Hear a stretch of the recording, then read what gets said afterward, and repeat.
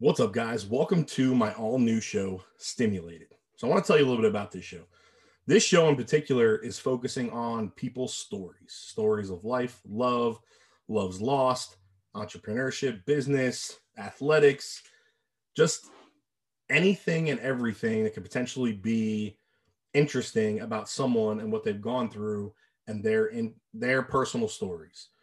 Some will be focused on tragedy and triumph. Some will be focused on business, successes, downfalls, failures, all kinds of phenomenal stuff. And I'm just really looking forward to having some excellent guests on this show and for really being able to bring you guys something a little bit different.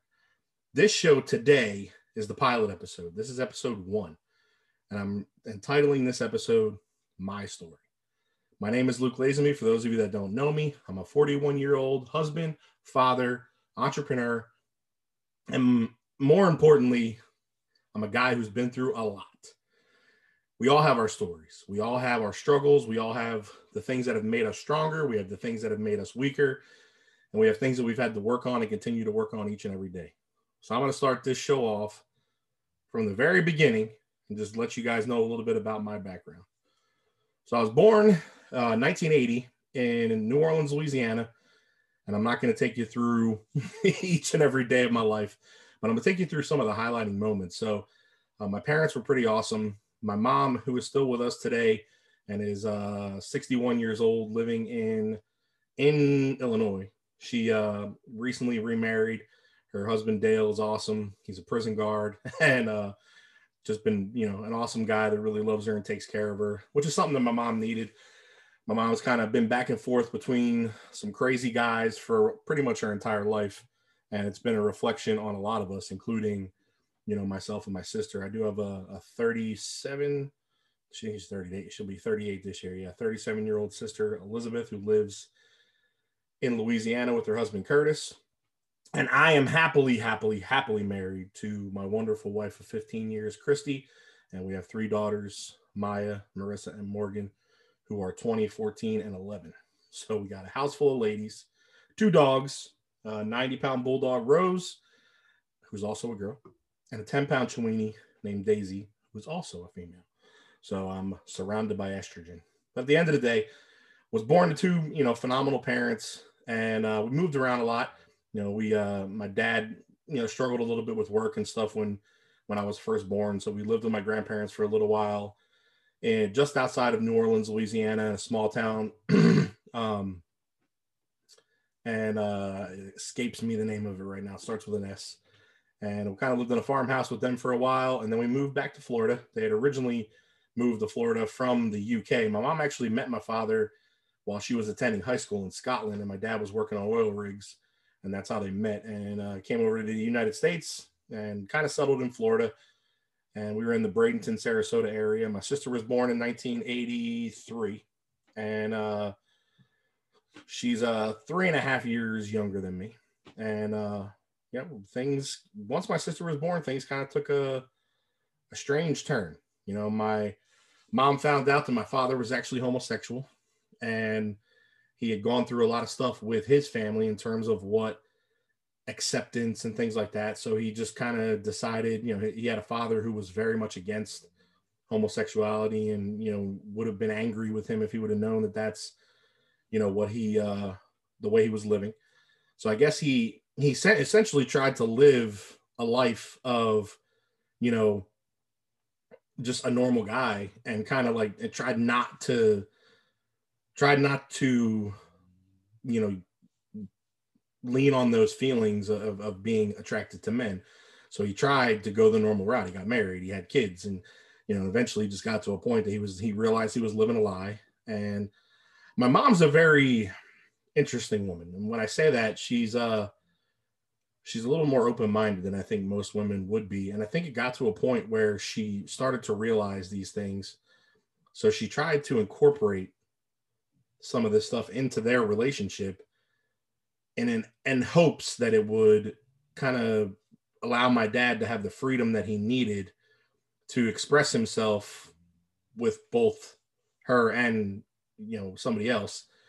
And it just didn't work. Obviously when you love somebody like that and you're that enamored with someone, I don't care who you are, it's very difficult to see somebody be sexually active with somebody else and not get, jealous and upset and frustrated. So eventually, they did separate in 84. And my mom met up with a guy named Jim, who was a landscaper. Jim Brown. James Brown was actually his name. Not the James Brown, of course. But met up with him, and they became a thing, I guess. And he actually moved us up to New Jersey, of all places. So we went from nice, sunny Bradenton, Sarasota area, South Florida, to living in Berlin, New Jersey. And kind of a similar situation, man. We lived with his parents for a while. Then we lived in a hotel for a little bit. His mom was a nasty woman, and was just evil and mean towards me and my sister. And yeah, it was tough because we loved her. She was like a grandmother to us, but she was just evil in ways that I couldn't even tell you. Putting cigarette butts out on us when she was mad at us and stuff like that. And it got to a point that me and my sister were hiding in this old tree house that they had built 90% of the time because we didn't want to be in the house and be around her. So we finally moved out. We stayed in a motel for a while until we were able to finally get our own place. And this is when things kind of took a drastic turn, man. Once we kind of got through that and we got into our own place, Jim really developed a horrible alcohol problem and became extremely abusive to not only my mom, but also my sister. He didn't really put his hands on me right away, even though I was young. I mean, we're talking, I'm like 5 years old. I was 5, 6 years old. I wasn't, big enough to fight back or anything like that. But for some reason, he seemed to leave me alone. But he would get drunk and come home, and my mom couldn't say a word to him, and he would just beat her ass. And I witnessed a lot of this stuff, and I, went through it and tried to protect her and did the best I could as a 5-year-old, 6-year-old little boy. And I remember, every day him coming home and just being scared, not wanting to say anything, immediately going up to our rooms just to give him his space so he could sit down and relax for the rest of the day. And it was just intense, and one day when I was 8 years old, we were over at a friend of his we were over at a friend of his place, and they were playing darts. They had a little bar in the back, and they were playing darts, and they were all drinking. And he's like, "Come on, Luke, come play." And I'm like, "All right." So I threw a dart, and it hit the metal wire ring, the wiring around the dartboard, and it bounced off, and it stabbed his buddy in the shoe. Now, to this day, I don't know whether it actually got his skin or if it just poked his shoe, and they all just kind of laughed about it at first. But he got furious, picked me up, drugged me outside. The guy had this shed in the back that had like tools and stuff in it. And he literally threw me through the shed door. And I landed in the middle of this shed, just covered in everything you could possibly think of. There was like oil and stuff in there that was knocked over when he threw me in there. And I'm looking around, and there's saws hanging on the wall. There's saw blades. There's all kinds of crap around in there that could have easily fallen on me and killed me or caused, severe damage. And thankfully, with the exception of being covered in crap, I wasn't really hurt. I was more scared to death, and I ran away. I mean, I just ran. Like, I took off, and I don't even remember how I ended up getting back home. It was such a traumatic experience. And it was just, I from that point on, it was kind of like, I didn't want to have anything to do with this man. And it really impacted my thought process on like how I would handle my kids and my family going forward. A lot of people who have gone through severe pain and trauma and abuse pass that on to others. And I'm the exact opposite. I don't even like to hit my kids. You know what I mean? I treat them, I love my daughters with all my heart. I mean, they are my life. They're my world. They're what I live for. And yeah, I took a completely opposite approach. I told myself that I would never treat my family the way that I saw my family be treated as a kid. So went through years of this, man. I mean, this was, from the time I was, like I said, 5 or 6 years old until I think she finally kicked him out when I was like 15. And so we're talking 10 years of severe abuse. I mean, watching my mom get black eyes, get hair ripped out, I mean, in the final day for me during that situation and through this whole process, my contact was minimal with my dad. Like, my mom had taken us from Florida and brought us to New Jersey, she basically cut my dad off. And I didn't see my dad again until I was 9 years old. No, 8 years old. And so it took him 3 years, but he never gave up. He actually hired a private investigator to find us because she wouldn't tell him where we were. And I remember one day he somehow got a hold of me through school, and I couldn't believe that I heard his voice on the other end of the phone. I was like, "Dad, are you coming here?" So we finally got a hold of him. He came to New Jersey. He was able to see us. And at that time, he let me know that he was HIV positive. And I was just destroyed. I mean, being an 8-year-old kid, it was in the news so much back then. It was on TV that even at 8 years old, I knew what it was. I knew where it came from. I knew, it was a time when you couldn't turn on the news without being told it's the homosexual disease. It's, it is what it is. And that's, it was horrible, and I just remember, it was insane. So I was, it was definitely a severely hard time. And then, so I'm dealing with that, like I said, we got this stuff going on at the house with Jim, and Jim's just, I mean, insane. And finally, the straw that broke the camel's back for me, I was 15 years old. And he came home one day and he smashed my mom's head against the wall. And I mean, the weird part was he walked through the door and there was no communication. Nobody said anything to him. Nobody said anything that should have set him off. She just happened to be standing like in his way. And he just grabbed her by the back of the head, smashed her head into the wall, and like threw her to the floor. And my sister kind of heard what was going on and came running around the corner and was like, "Hey, that's my mommy," or something like that. And he backhanded her into, we had these almost like an older version of like an Adirondack chair, where it was a big, heavy wooden chair frame that had cushions in the middle. And the arms were these big, thick oak, arms. And she hit her head and it knocked her out. And dude, I went ballistic. I beat that guy into a bloody pulp. He was laying in the middle of our kitchen floor, completely passed out. And we all thought he was dead.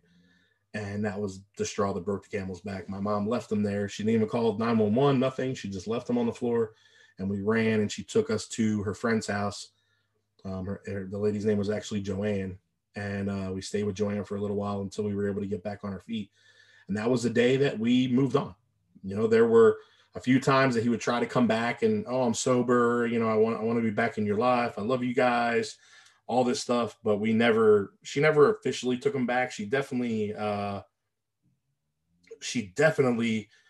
is, she struggled with that, because I know she loved him, and being with somebody for 10 years, it's really hard, just to move on completely. So I'm sure there was more of a relationship there than I can remember. But after that, she kind of went on a downward spiral, and she just started dating a lot of weird people. She dated a guy named Suki for a while. That was of Indian descent, and he was here in the U.S. and owned some some gas stations and a couple liquor stores. And it was kind of like a weird relationship with him, where he would just kind of show up to the house and he would want sex. So he would just give me and my sister $50 and shuttle us out the door, and, basically go upstairs and have his way with my mom and then leave. And I found out after, when she finally kind of got tired of that, I guess she told him that they were done, and he put a gun in her mouth and threatened to kill her if she left him. And it was just a very strange, it was almost like she was a magnet for these people that were just abusive and horrible to us. And, kind of like, I've taken that story a little far north, but when I was 9, after I'd found out that my father had AIDS, HIV at the time, I told my mom, I want to leave. I want to go. And it was scary. I was so scared because I didn't want to leave my mom and my sister alone with Jim, but I also wanted to be there for my dad. So when I was 9 years old, my mom sent me to live with my father. I went there in July of 1989, and my father passed away on December 10th, 1989. He died peacefully in his bed from pneumonia with complications due to the HIV virus. And it was hard. He died 17 days before his 30th birthday. And it's strange to think that I'm sitting here recording this podcast right now 41 years old, and I've outlived my dad by 12 years already.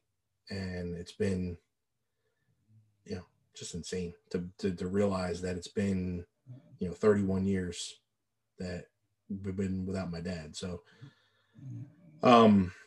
definitely was traumatized beyond belief. I mean, I don't even remember the rest of the year. I don't remember fifth grade at all. I don't remember.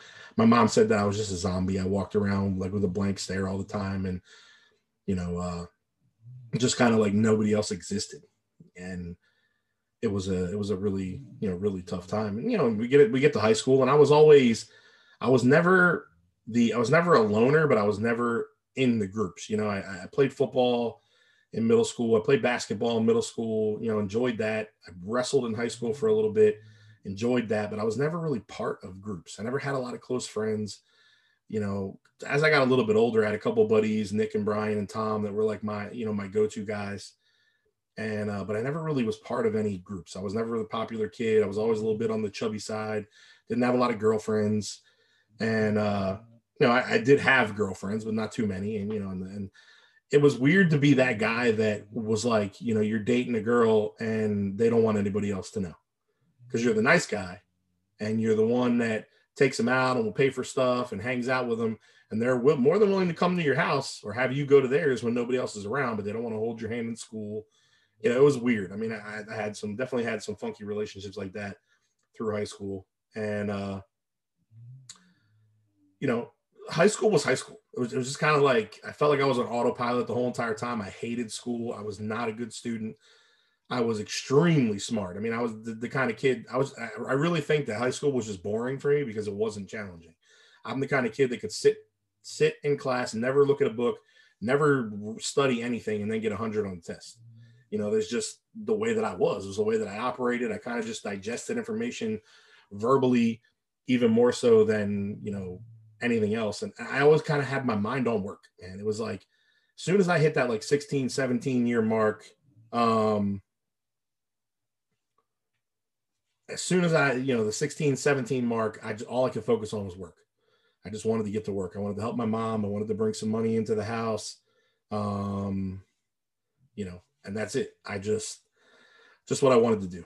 So, I graduated high school and I was working at a bank at the time, and I just excelled tremendously at this bank. So when I started working at the bank, it was called Interborough Savings and Loan. It was a little small 7-branch bank. And I was just started out as a teller, no big deal. Was doing that when I was like 16, 17, once they would allow me to be part of it. Was there until I turned 18, and it got bought out by a company called Hudson United Bank. And when it got bought out, I was actually a CSR at the time, which is a customer service rep. Still basically worked as a teller, but you were the kind of person that could now help people open accounts and stuff like that as well. And when Hudson United Bank came in, I had started going to school for computers. I went to Computer Learning Center for Network Engineering and Management. And when they found out that I was computer savvy, they were actually coming in with they were getting rid of our old NSR-based DOS computer system, and they were bringing in a completely new Windows-based system for everybody. And they wanted young, energetic, training people to come and help. And I did, man. I jumped on my board with the training team, started traveling all over New Jersey, Philadelphia, Pennsylvania, Delaware, training, man. And that success, that drive, that determination led me to become the VP of their training department at 19 years old. I'm a 19-year-old kid, and I'm making 80 grand a year. I got a company car. I got a company cell phone. I got a company laptop. I got a company charge card. And it was crazy. I'm like, dude, how did this shit happen to me overnight? I got no college degree. I got no nothing, but it just shows that damn good drive and determination will get you, where you need to go. And I had been like that since I was a kid, man. I started my lawn mowing company when I was 10. And, I worked at a video store, putting videos away for, basically in exchange for free baseball cards and water ice when I was 12. I always had that determination and drive to make money, to be busy, to be doing something. And it was an awesome opportunity. I did that for about 6 months. And unfortunately, they got bought out by a larger company called Dime Bancorp from New York. And when that happened, Dime kind of brought their entire crew in, and they pushed our training department out completely. So I was kind of like back to square one. I did get a offer to be a regional operation administrative manager's assistant. And at the time I was like, you know what, I've been here for a while. Let me check it out, see what it's all about. And I went and met with the guy, and he basically said, you're going to do all the work. I'm going to take all the credit, and you're going to make my coffee, and you're going to take a 50% pay cut. And I said, no, thanks. And I walked away. And it was just kind of one of those, you know, strange moments in my life that I wonder would have happened if I would have stayed there. But I definitely don't regret doing it. So I kind of went from there, and I had always had a passion for cars and hot rods and, you know, things like that. And I jumped into the automotive business. I got into the auto glass business where I started, you know, learning how to replace windshields, door regulators, you know, door glasses, things like that. I worked for a company called Ed & Sons Auto Glass in Maple Shade, New Jersey for a couple of years. Loved it. I mean, from there, I moved on to a company called Mr. Stripes, where I did striping, pinstriping, moldings, you know, all kinds of cool stuff for like dealerships and things like that. Had a lot of fun doing that. And then I got to the point where, you know, it was time to move on. I met my oldest daughter's mom when she was 16. I was 20, a little bit of a cradle robber, I guess. And, you know, unfortunately, in one of like the first times we were together intimately, she got pregnant. And I shouldn't say unfortunately, because it's not an unfortunate thing at this time. I mean, I have a 20-year-old daughter who is an absolutely amazing young woman. And without that, you know, scenario in my life, I wouldn't have her. And it's just, she is one of my greatest blessings. I mean, my kids are my life, and my daughter is just an absolute blessing. And so she got pregnant. Her mom wanted us to have an abortion, got really, you know, angry about the whole situation, kind of threw her out. We ended up, you know, going to live with my mom for a little bit. My mom got to the point where, you know, oh, you're not taking care of your end. She got mad at me one day, literally over, she asked me for some money to help pay the electric bill, and I didn't have it. But I took Megan, you know, my pregnant girlfriend, to get her nails done for $13. And my mom flipped out and threw us out. So we ended up moving in with a buddy of mine who was basically squatting in his parents' house that was under foreclosure. And we had one bedroom, and the house was literally full of crackheads. And I mean that I didn't know this when we first moved in, but I found out after the fact that my buddy, a friend of his, Gino, and a couple other kids that he had that were like hanging out with him there in the basement were smoking crack. And we didn't really realize what was going on until we had somebody break into our room and steal our food, steal our money. I mean, all we had. I came home from a doctor's appointment with the baby, actually, found our bedroom door kicked in, and everything we had was gone. I mean, all of our food, we had a little refrigerator in there, and the fridge was empty. They had gone through her purse and stolen like $80 in cash that we had. They had taken our bank cards. They had taken everything. And thankfully we got most of it back, but it did end up being, you know, just a complete struggle. And we got to the point where, you know, we ended up putting a big lock on the door, you know, and stuff like that to keep us safe for a little while longer while we were there. We did have one other instance where she was actually home, and one of the guys was so whacked out of their head while I was at work that they tried to break in again. And thankfully I had put some reinforcements and stuff on the door, and they weren't able to get through. But it was scary. You know, I mean, here she is pregnant with our daughter, and she's got these crackheads trying to break into the room while I'm not there. And it was just, you know, an unbelievable experience. So we finally were able to get out of that. We found ourselves a little 1-bedroom apartment for $600 in Collingswood, and couldn't afford a car. So at the time, I'm literally riding a bike back and forth to work. It was about 11 miles each way, which was fine. At the time, I didn't mind. And I took on a second job, and I started working a few nights a week at a Wawa overnight. And then I would do my auto glass job during the day. And I did that for about a year. Was just completely exhausted. I mean, I would argue with my scheduling manager at Wawa and be like, dude, stop putting me on back-to-back days. I can't do this. Because they would schedule me like a Monday night, Tuesday night, and a Wednesday night. And I'd literally have to work Monday night all night, finish my job at 7:30 a.m. on Monday morning, have to be at the auto glass shop at 8, which was about 10 minutes down the road, work from 8 to 6 there. Then I'd ride my bike home, sleep for 2 hours, wake up, eat dinner, go back to Wawa, and work overnight again. And I'm sure there are people out there that have had even worse schedules than me. So believe me, I'm not complaining about all this stuff. It just, you know, it was just the time and what I needed to do. but I had kind of made an agreement with them when I took the job. You know, I'd like to work every other day, not back-to-back days, because that way at least it gives me some opportunity to catch up on my sleep. But, you know, it didn't really work out that way. So we finally we actually were able to get my girlfriend at the time's aunt to buy us some tickets to go to Florida and spend a couple of days with them, and we loved it. And we were like, you know what, that's it. At the end of the year, we're going to move everything. We're going to save up and we're going to move to Florida. And we did. We literally moved to Florida on December 31st, 2001, and we flew the red eye. So when we got to Florida, it was New Year's Day. So we officially got to Florida January 1st, 2002. My daughter was about to be 1. She turned 1 February 13th, and we lived with my ex's grandmother for a little while.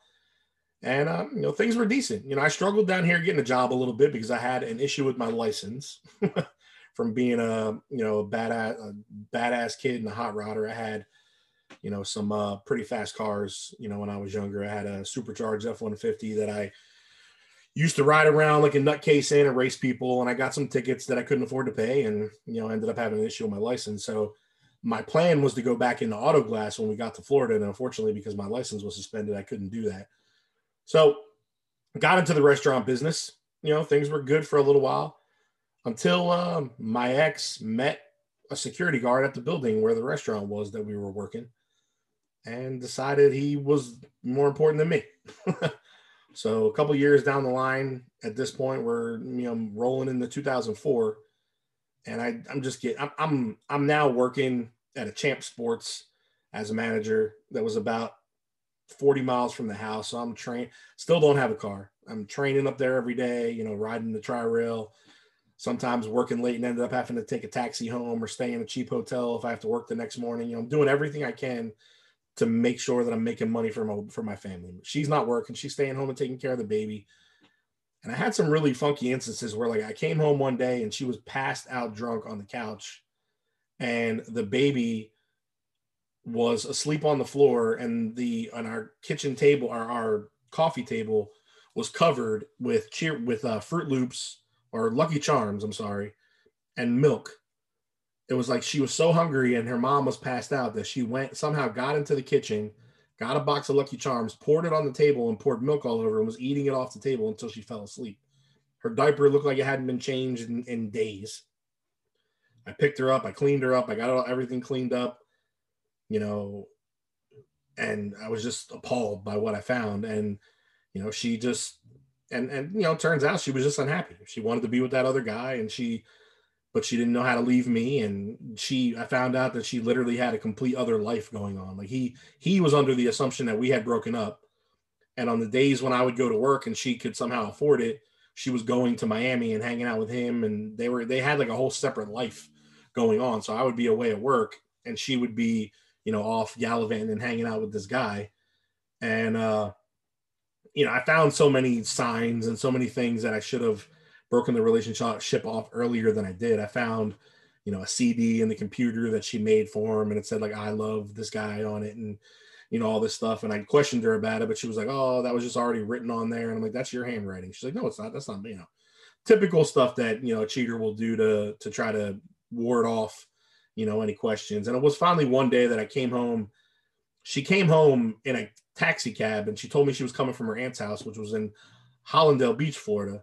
But she came home in a cab with a 305 number on the side, which is Miami. And I was like, that doesn't make any sense. And I gave her $100 bill to go pay the taxi. And she came back and she just stuffed the change in a jacket pocket in the closet and told me she needed to go take a shower. So, of course, I go digging in the thing, and it's $50 is all that's left. So I'm like, a taxi ride from your aunt's house to here is like $15. There's no way. Why did you need $50? Would you tip the guy $35? And she was like, "No," you know, and she just made excuses. And I kind of left it alone for a minute. And then I walked out into the living room and I saw something green sticking out of her purse. And I was like, "What the hell is that?" I grabbed it, and it was a ticket. It was a ticket from police, and it was in this guy's name, and it was in her purse. And I'm like, "What are you doing with this? You know, like, why, how do you have a ticket?" And she, you know, made up some story about how he came to see her at her aunt's house, and he showed her the ticket because he got the ticket on the way there, and she had it in her hand, and he just got in the car and left, and he forgot to get it back from her, you know, whatever. I mean, complete and utter bullshit. Obviously, she was there with him, and it was what it was. A couple days later, I come home and she's gone. She's not home. The kid's not there. I'm like, where are you at? I call her, not answering the phone. I call her aunt. Her aunt hasn't seen her. Nobody knows what's going on. And she had a bunch of purses. You know, her aunt had a habit of like giving her hand-me-down Louis Vuitton. So she thought she was living the high life, and she had all these fancy Louis Vuitton purses and stuff. And I went digging through one of the empty ones and found a receipt to a Publix. And on the back of it, had a phone number and a name and a couple different kinds of cigarettes written down on it. I called the phone number, and lo and behold, it's his house. And he answers the phone. And I'm like, hey, dude, I'm like, this is Luke, Megan's boyfriend. And he's like, boyfriend? What do you mean boyfriend? And I hear her in the background, who is that? Who is that? And she yanks the phone from him. And, you know, this was just the beginning of the end. And I went through a severe downward spiral of drinking and drugs and, you know, pretty much everything that I could possibly do to numb the pain and just kill myself for at least 6 months. I mean, I would get paid on Friday and my money would be gone on a Saturday. I figured out a way that I could go to the gas pump, and as long as I had at least $1 in my checking account, I could fill my car up and overdraft my account and have enough gas to get me back and forth, you know, to work. Because at that time, finally, I had a little Honda CRX that I was driving, and you know, I could go back and forth to work like 10 times because it got really good gas mileage. And I just went through a, you know, downward spiral of just hating myself, hating my situation. She ended up having some problems with Javier. He got abusive and treated her, you know, terribly. So she ended up going back to Pennsylvania, and she took my daughter. So for 6 months, I didn't see my kid. I couldn't get a hold of her. I'm sending her child support. I'm taking care of my daughter. Rarely would she even let me speak to her. It was just a really bad, nasty situation, to the point where even when she came home and I met them at the airport, my daughter didn't even want to come to me because she didn't know who I was, or you know, she had been gone for so long that we had kind of lost that connection, and it broke my heart. And so I moved on, you know, through this situation, and you know, had girlfriend after girlfriend, you know, just hoarded up for a while, you know. I mean, sleeping with a bunch of different chicks. I would go down to Fort Lauderdale and, you know, meet a bartender and go home with her. Or, you know, I even ended up, you know, messing around with one of the girls that I was working with at Champs, and then, you know, had her move in with me, and it it was wild. I mean, I just literally went through about almost a year of just, you know, just whoring it up, drinking, spending all my money, you know, just living a disgusting lifestyle. I mean, there were nights we'd go out drinking all night. I'd be hungover, and I'd just roll into Champs in the morning and lay on the back counter and sleep until the first person got there to open the store. And it was pretty nuts. I mean, you know, I just went through this. I was in this pit of despair, you know, and didn't know how I was going to get out of it. And I met this young lady named Danielle, and things kind of got a little bit better. You know, I felt like this was kind of like me bringing my life around. She, in the beginning, was kind of a good influence on me. We got together. We got along really well. You know, we hung out together, and it wasn't until she met my daughter that I could instantly tell that it just wasn't going to work. Because at that point, she didn't want to come around when I had my daughter anymore. She didn't want to be involved when my daughter was around. And that was a big deal for me, because obviously my daughter's my life. And if you're not going to be a part of that, then I need somebody who's going to be.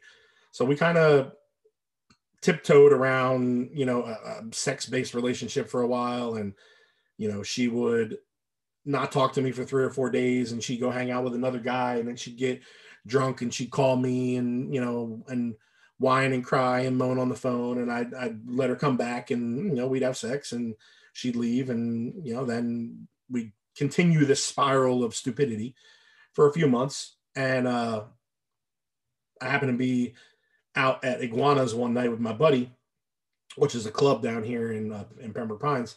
And I met my wife. And a lot of people were like, damn, you met your wife at a bar? And I'm like, well, I did. But the funny thing is, the first time I met her is she came into American Eagle when I was working there as a manager to bring in an application. And she said I was rude to her. And so I met her the first time in the store. And when I met her at Iguana, she's like, I know you. And I'm like, no, you don't. I don't know who the hell you are. And she's like, yeah, I came into American Eagle and dropped off an application, and you were mean to me. And I was like, oh my God. I was like, oh, I fucked this up already.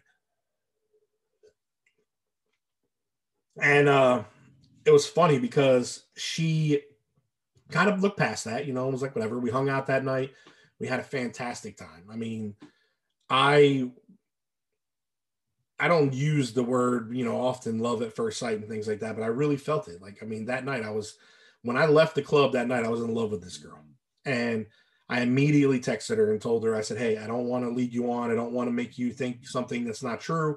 I do have a girlfriend, but it's not working. Like, she's actually on the West Coast right now, hanging out with an ex boyfriend as if I don't know she is. And I'm like at the point where I'm getting ready to call her and tell her things are done, and she was like, what? Screw you. Like, I'm done. I'm deleting your number, blah, blah, blah. She don't want to have nothing to do with me. And I was like, damn, I screwed that up. But I wanted to tell her the truth. I didn't want to lead her on. I didn't want to be, an idiot. And the funny thing was, the very next day, I broke up with Danielle, told her we were done. And, went through she turned out to be kind of like a dramatic psycho, like showing up at my house at random hours, coming into the job and causing a scene and stuff like that. And I was like, oh my God, this girl is going to get me put in jail. And thankfully, finally, once she got, a couple weeks go by, she finally got it, realized things weren't going anywhere. We moved on. And I called Christy, my wife, out of the blue.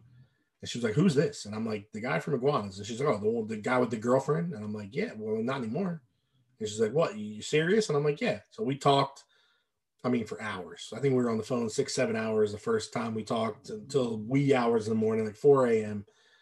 And we met each other and we finally hung out. Our first official date was she was really heavy into, church. And our first date, she was like, look, she's like, this Wednesday night we have a youth event. We're going to go to the movies and see War of the Worlds, and I'd like you to come. I'd like you to be a part of it. And I was like, all right, I'm down with that. I had accepted Christ as my savior when I was 12 years old in Texas when I lived with my grandmother. And but I kind of obviously through all this other stuff had fallen away from that and was not, spiritual or religious in any way, shape, or form. But I said, you know what, it's no harm in going and hanging out.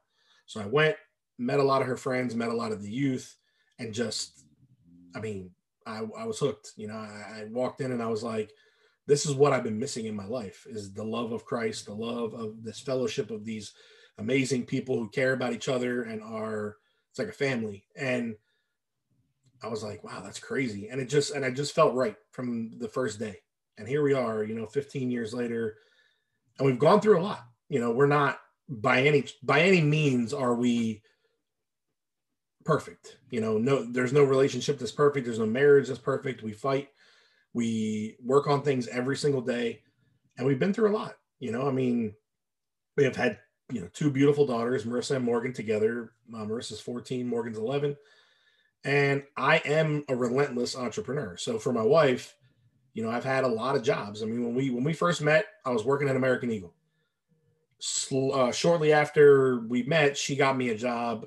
She was working at Old Navy at the time. She got me a job at Banana Republic, and I actually enjoyed working at Banana Republic. It was it was a good place. I had a lot of fun there, and I made a decent wage. I think I was making like 25 or 26 bucks an hour at the time, and we were doing okay. We had a 2-bedroom apartment. We were paying our bills. We were struggling a little bit because she had a lot of credit card debt from before she met me that we were trying to get taken care of. But, we were working it out. Things were moving. And I got to the point where I said, you know what, I don't want to do this anymore. I don't want to be in retail. I want to have my own business. I really wanted to open a shop and work on cars. I wanted to do hot rods, performance stuff. So I left American Eagle and went to go work for a shop as a general manager. I worked with them probably from like August until November, and they closed down that shop actually, and they moved over to a more centralized location. I worked with them for a little bit there at the new place, but it just got to the point that it just wasn't enough for everybody. So I kind of moved on. I said, I'm going to do my own thing. And I worked as a mobile mechanic for probably 2 or 3 months. And I was blessed enough to find a partner who was willing to put up the money to help me open the shop. And on January 12th, 2009, I believe, we officially opened the shop. And it was amazing. I mean, it was everything that I wanted. I mean, I had a 3,000 square foot shop. I had, 4 lifts. I had all the tools I needed. I had a nitrous refill station so that I could be, one of the only ones in the area. And I had a group of guys that loved cars and were ready to build some badass hot rods. And we did, man. The first couple of years, the shop was great. We went through a couple, tight times here and there. And one of the most difficult things about having the shop at the time, and the lady who invested in me has since passed away, so I don't want to tarnish her, memory or anything like that. But I found out about 6 months into having the shop that she was taking money from our bank and using it to help pay bills for her other business. And it was killing me because I kept wondering why I was taking deposits from customers for jobs, and I would go to pay, for parts, and there wouldn't be any money there. And I would call her up and I'd be like, hey, what are you doing? Like, why did you take $8,000 out of the bank? Oh, well, we had to pay this, this, and this. Okay, well, you have to talk to me about what money is what, because I got 5,000 of that 8,000 was supposed to go for parts to pay for this, and you screwed it up. What's up, guys? Just taking a moment to thank our sponsor for this episode, Tesla. A lot of you guys may know Tesla only for their electric cars, the Model S, the Model 3, the Model X, and the Model Y. But if you didn't know, Tesla is involved in the electronics of the nation and the world in so many more ways than just the automobiles. From solar roofs to solar panels, even taking over almost a complete NASA Space Force through the SpaceX program for the United States, and just making leaps and bounds when it comes to the electronic delivery systems here in the United States. Now, and even more so now, Teslas are even more affordable than they've ever been. And if you're interested in having a Tesla model of your own, log on to Tesla.com and get yours today.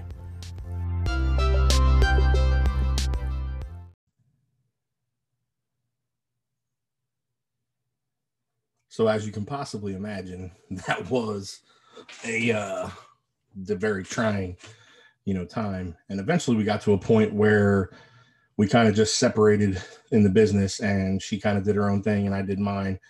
And I got paid off, as much of the debt as I possibly could.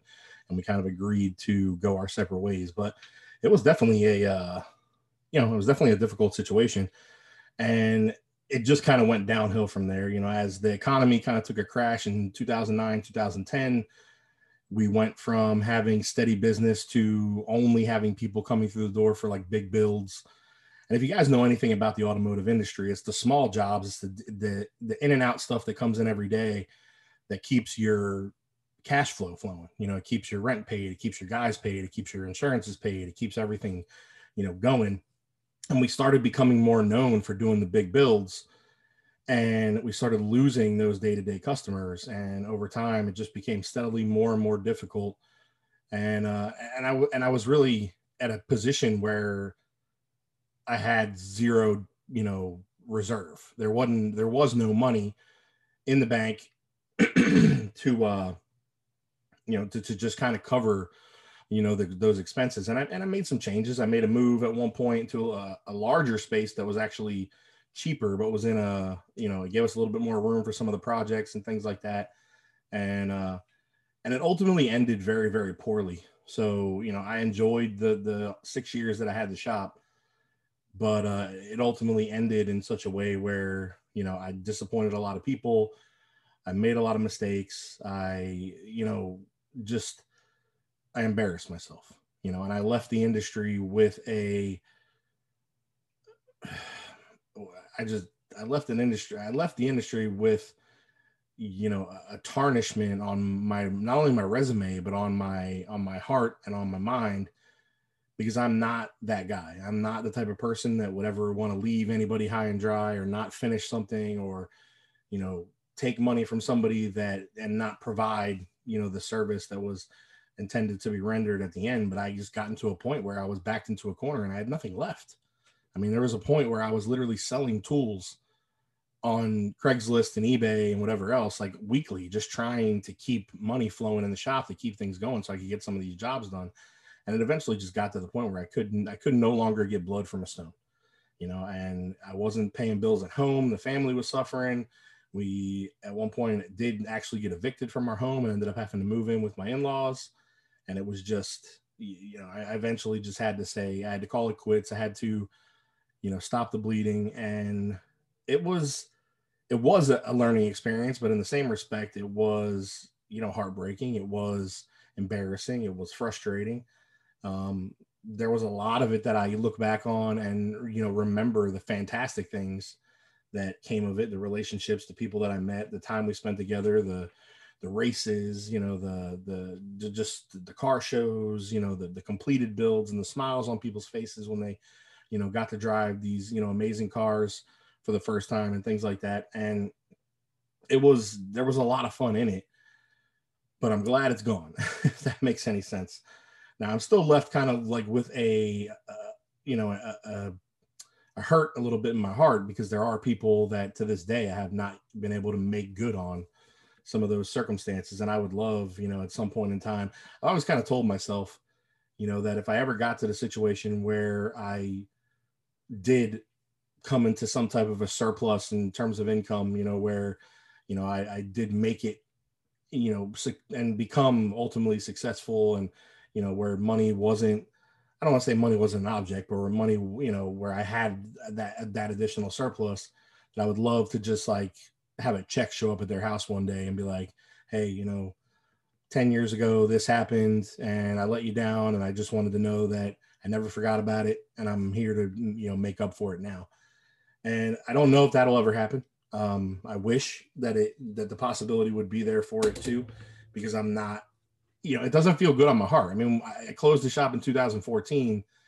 It's 2021 and I still feel it. You know what I mean? I still feel the disappointment. I still feel the frustration. I still wake up some days thinking about those people and how, they must feel, and how, and it's not, and I think that I'm not tooting my own horn here, because I screwed up and made a lot of mistakes and let people down.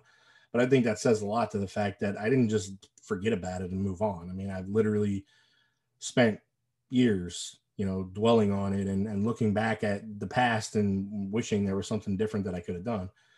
So moved on, 2014, I closed down the shop. I went to go work for AutoNation, and AutoNation was a company that I saw a future in. I kind of wanted to stay in the automotive industry because that's what I had been doing and that's where my passion was at the time. But it just kind of like tarnished with everything that I went through.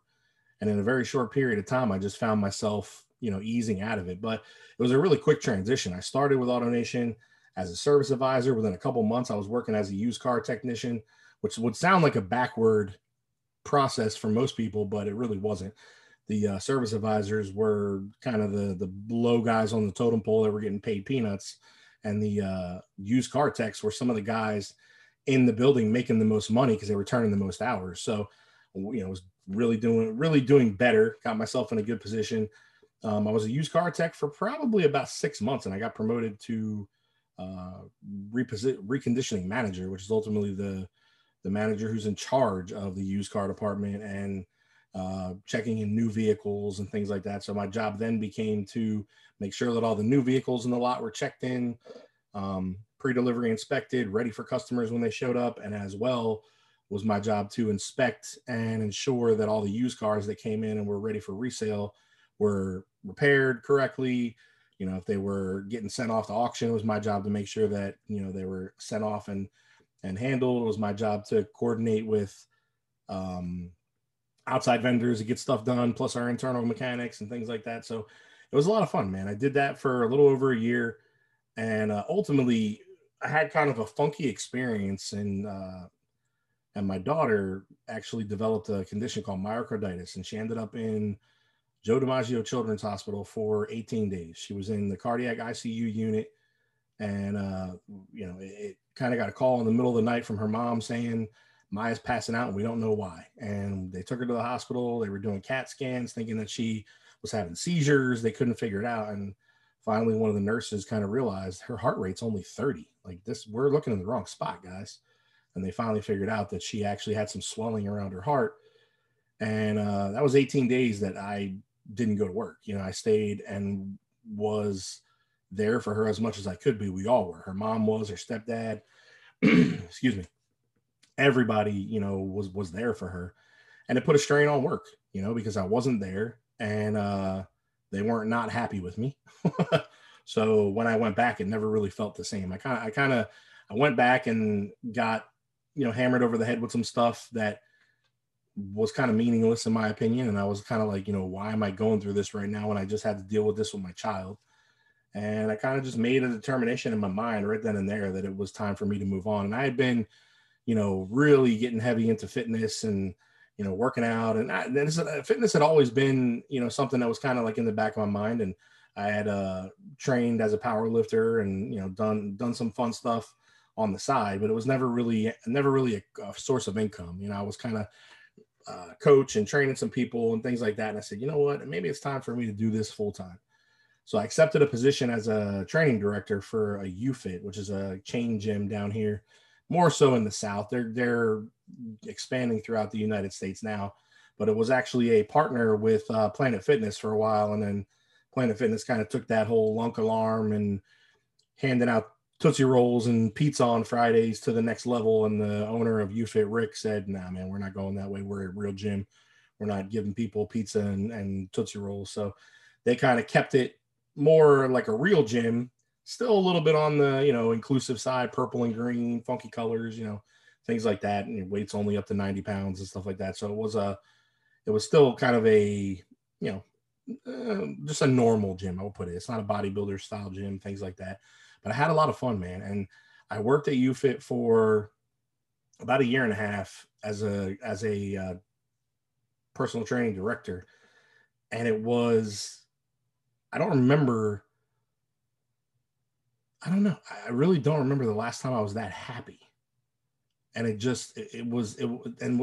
why I was so happy was because I was changing people's lives. You know, we had people that were coming through the door that were overweight, that were unhappy, that were struggling with relationships, struggling with work, struggling with life. And just, I mean, I remember sitting down and having a conversation with people that just wanted to give up. They were done.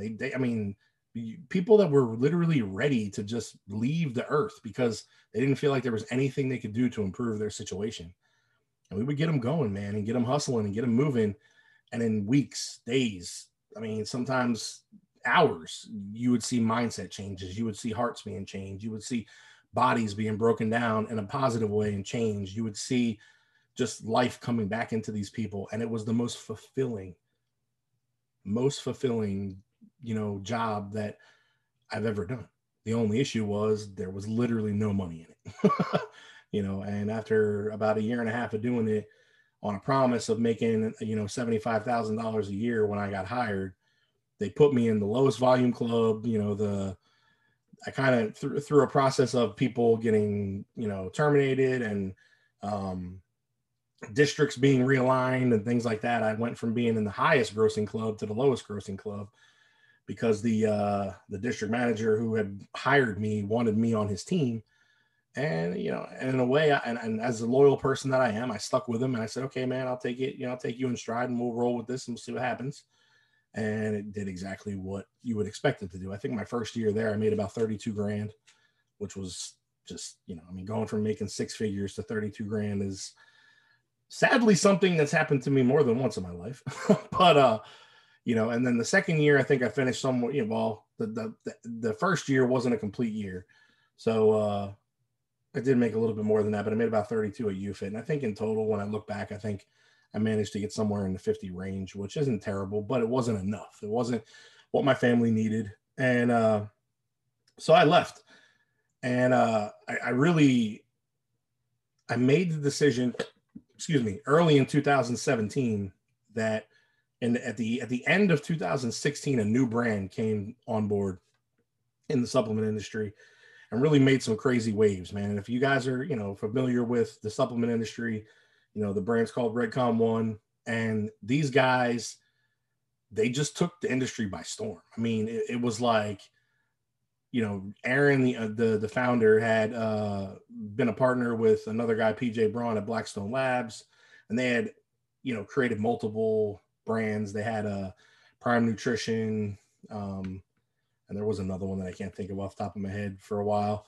But so they had seen success. You know, they had been an Inc. 500 company, and I mean, really just blown up in the supplement industry. So Aaron and PJ had a falling out, and Aaron decided to move ahead with Redcon. And I mean, from the minute I saw the aura of the company, the image they portrayed, their support and kind of like direction with the military and things like that, it was all things that kind of stood in line with my beliefs, my core values. And I was like, you know what, man, I want to be a part of this team. And I told myself that in November of 2016, I signed up to be a part of their affiliate program, the tier operator program. And and I told myself, I'm going to work for this company. Like, this is not, there's no ifs, ands, or buts about it. And that was who I was back then, you know, like in 2016, you know, well, I shouldn't even, just in that era of my life, if I put my mind to something, it happened. I had all the ambition, all the drive, all the determination in the world.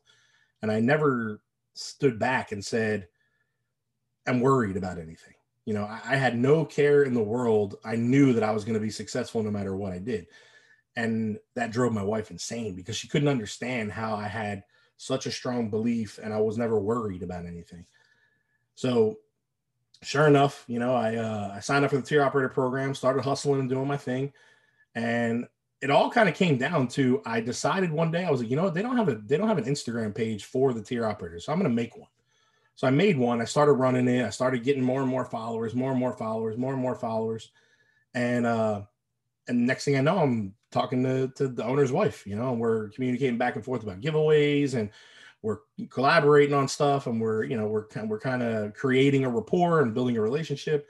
And I'm like, hey man, this is awesome. So sure enough, you know, the day finally comes. They pop up a message. Hey, you know, Darielle is got to step away from the tier operator program because she's about to have a baby, and we need to bring on a manager and somebody to manage it. And within a week, I was hired. You know, I mean, I went in and I went in my UFIT uniform on my lunch break, drove all the way to Boca, which was over an hour from my store, and sat down, interviewed with Eric Hart and Darielle. And I mean, I had an offer the next day.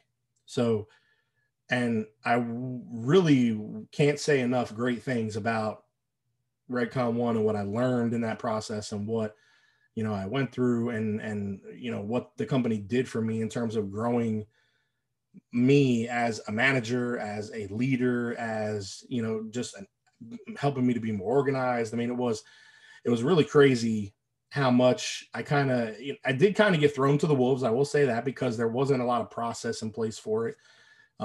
There were some mistakes that were made that were a result of lack of process and along the way. And, you know, and things, you know, we sorted some things out. Some things didn't get sorted out. Some things are probably still an issue today. I don't know, but we grew. When I signed on in May of 2017, they had just under 1,000 affiliates, and not good ones, really. And what I mean by that is that what had ultimately happened is when they launched that program, they got so much excitement and so much kickback from it, or investment in it, that they got like 1,000 applications overnight. And they were just like, I don't know how we're going to go through all these. So they kind of just did an auto approve of everybody. And then they were kind of like slowly weeding people out who really didn't kind of fit the brand as, you know, they were going through that. And they were around the 900 mark when I came on board in May. And essentially, by the time I separated with the company in September of 2018, which was about 18 months later, we had increased the program to over 7,000, you know, members, and grown the income, you know, grown the revenue from the program itself 1,467%, which was, I mean, to this day is just absolutely insane. Obviously, I can't talk numbers because it's not you know, something I can share publicly because of the company, but you know, it ultimately ended poorly. And you know, to this day, I just, you know, I feel like there was a lot of animosity and jealousy within the building of the money that I was making. And, you know, and I just kind of feel like there were some things that were twisted and turned around in order to try to make it seem as though there was something wrong that I was doing. And it ultimately came down to processes within the company not being what they should have been, and just somebody not sitting down and saying, these are our rules, these are exactly what you need to be following. And they just kind of expected things to kind of just fall in line on their own. But when you're growing at such a high rate, and when you kind of just let when you just let something like that grow in such a way that it becomes organic, you kind of got to reel it back in and say, okay, we're at this point where, because what was crazy is that once I left the company, a lot of stuff changed, and they even pulled discounts down, and they started limiting people on, free product that they were getting and stuff like that. And, and these were things that I kind of foresaw and knew that were going to probably end up happening, because when you build, the way their criteria was kind of set up was that they had tier levels. And once you got to the tier number 2, there were really no rules. It was kind of like, once you hit this level, you get $500 a month in free product, period, whether you make any sales or not. And that was how their rules were kind of laid out. So I had kind of put some soft rules in place on my own that required people to at least have a sales amount equal to or greater than their free product. But it was never really set in stone. It was never actually a rule that was diversified into the program. And I knew that something like that was going to end up changing after a while. So it was just a lot of stuff that could have been in every business. There could have been things that were better, but it was fantastic. I mean, I look back at the bulk of my time there, and I'm not upset.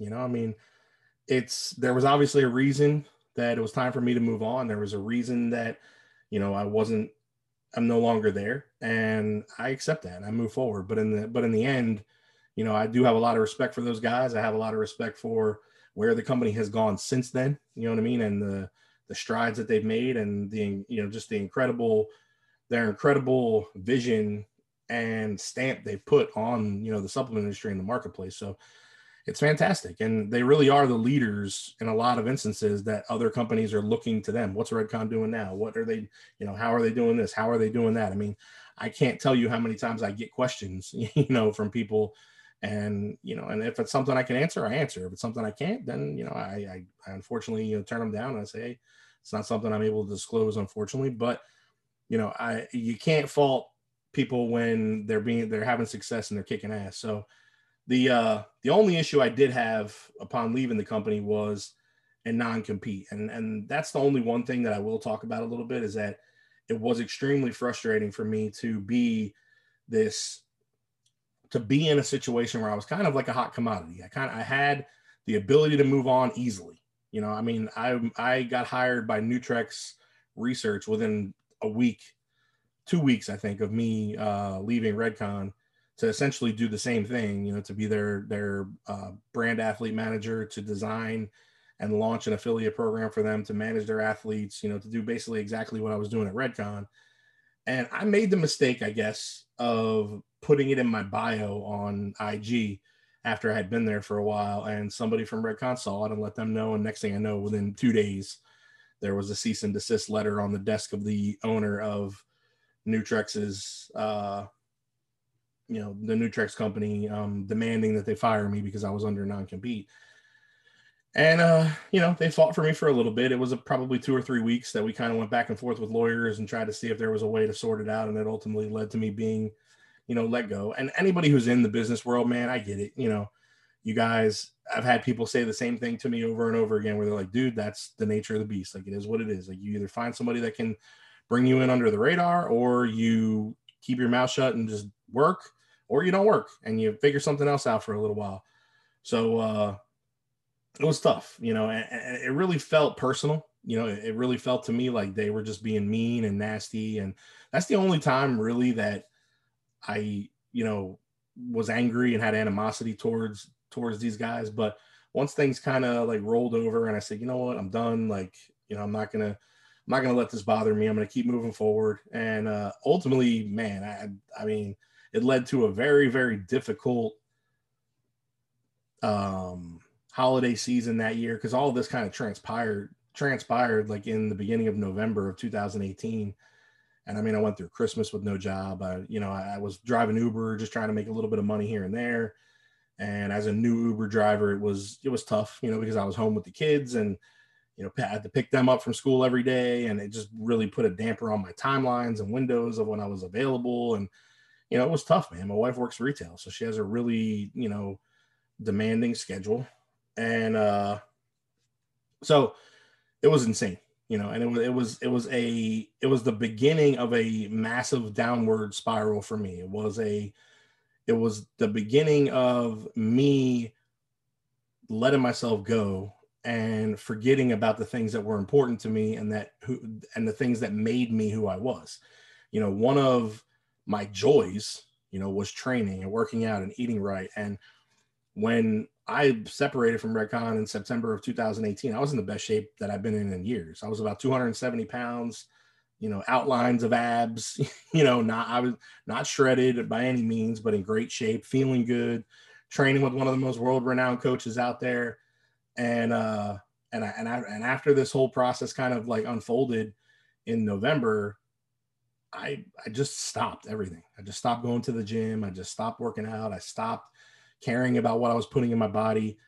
I actually started a craft beer podcast that is actually number 2 on a couple platforms that I still do to this day, because I'm still a huge craft beer enthusiast. I always have been.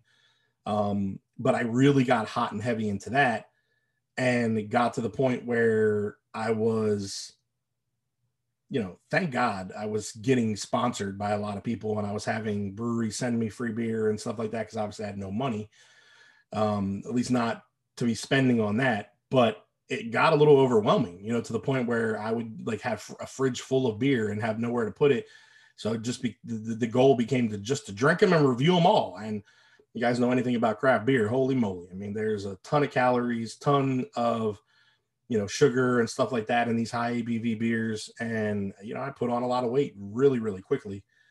And it just started leading to health issues.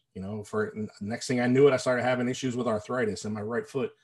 Then I tore a tendon in my foot. And then I started having plantar fasciitis. And then I started having some issues with palpitations and, things going on with my heart. And, and then, and as the progress, things kind of, kept spiraling downward. I started having issues with my back. And then I started having issues with carpal tunnel in my hands. And it was like, I just would look in the mirror some mornings and wake up and be like, why am I even here?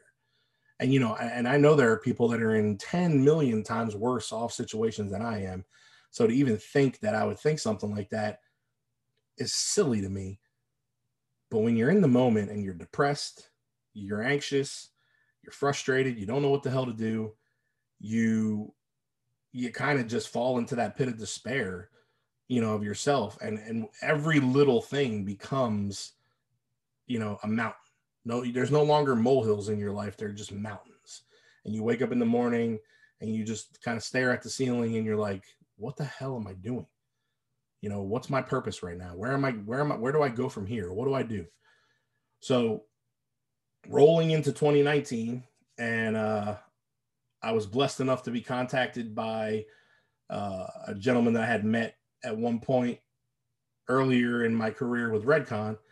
And his name's Joe Binley, and he owns a company called Project AD supplement company, and a non-fat peanut butter company called Professor Nuts. And Joe brought me on board, as a kind of an open role. It was kind of weird. Like we talked about marketing and obviously running his affiliate programs and stuff like that as well, because we launched a program with Project AD called The Farm.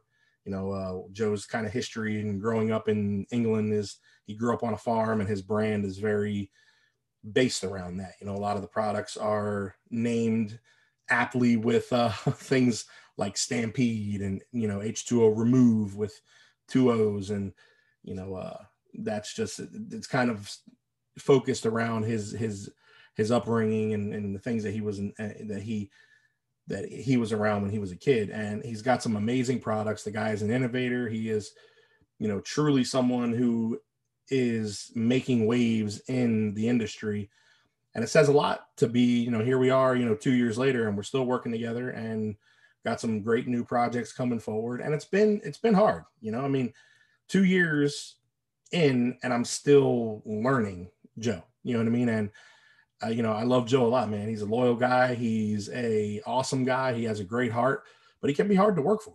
And when I say he can be hard to work for, it's just, I don't mean that in a bad way, but it's, we do have sometimes personality clashes and things like that, where I've kind of gotten to the point where I just don't argue with him, and because he's very swift sometimes to stomp on somebody's throat, even over something minute or something that that you don't have a lot of control over. You know what I mean? And I get it. I mean, somebody's got to be held accountable in circumstances when things aren't delivered when they're supposed to be. But there's also a way to handle that when you know that the person has done everything they possibly can. And if a deadline wasn't met, it wasn't for lack of trying. Something else had to have held it up. And we've had our moments, but we've definitely learned each other a lot better over the last couple of years, and things have kind of progressed and moved on. And, and we're in a very different scenario now than we were before. But but I'm excited, and I do enjoy working for the company. I enjoy the brand. I enjoy the people. I enjoy the team, and it's been a process that I never expected, to be honest, that it was going to last this long. And there were just a lot of weird things that kind of happened in the beginning that kind of made me feel like it was going to be a short-lived deal and I was going to end up moving on somewhere else. But the cool part about it is that when all this transpired, this company is fully remote. Everybody is remote. When I actually started working for the company, Joe was living in Dallas. The main warehouse that shipped out all of our retail goods was in Tennessee. The graphic and IT team was in England, and I mean, everybody was all over the place. We had a sales guy in Pennsylvania. We had a sales guy in Nevada. And there was no centralized location. So obviously I got to work from home. So here I am, I'm working from home. I am, and ultimately we're all subcontractors. So I have my own business, Forged by Fire Digital. And that's what I work through. And it's just been, it's been a really awesome opportunity for me to be here more for my kids, to be here for more for my wife.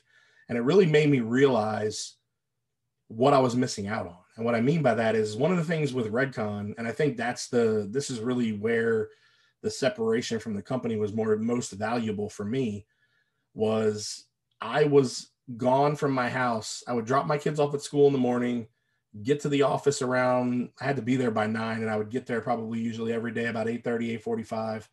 I would leave around 6, go to the gym, work out for an hour and a half, which was right across the street from the office, or in the office, because we also had an office gym.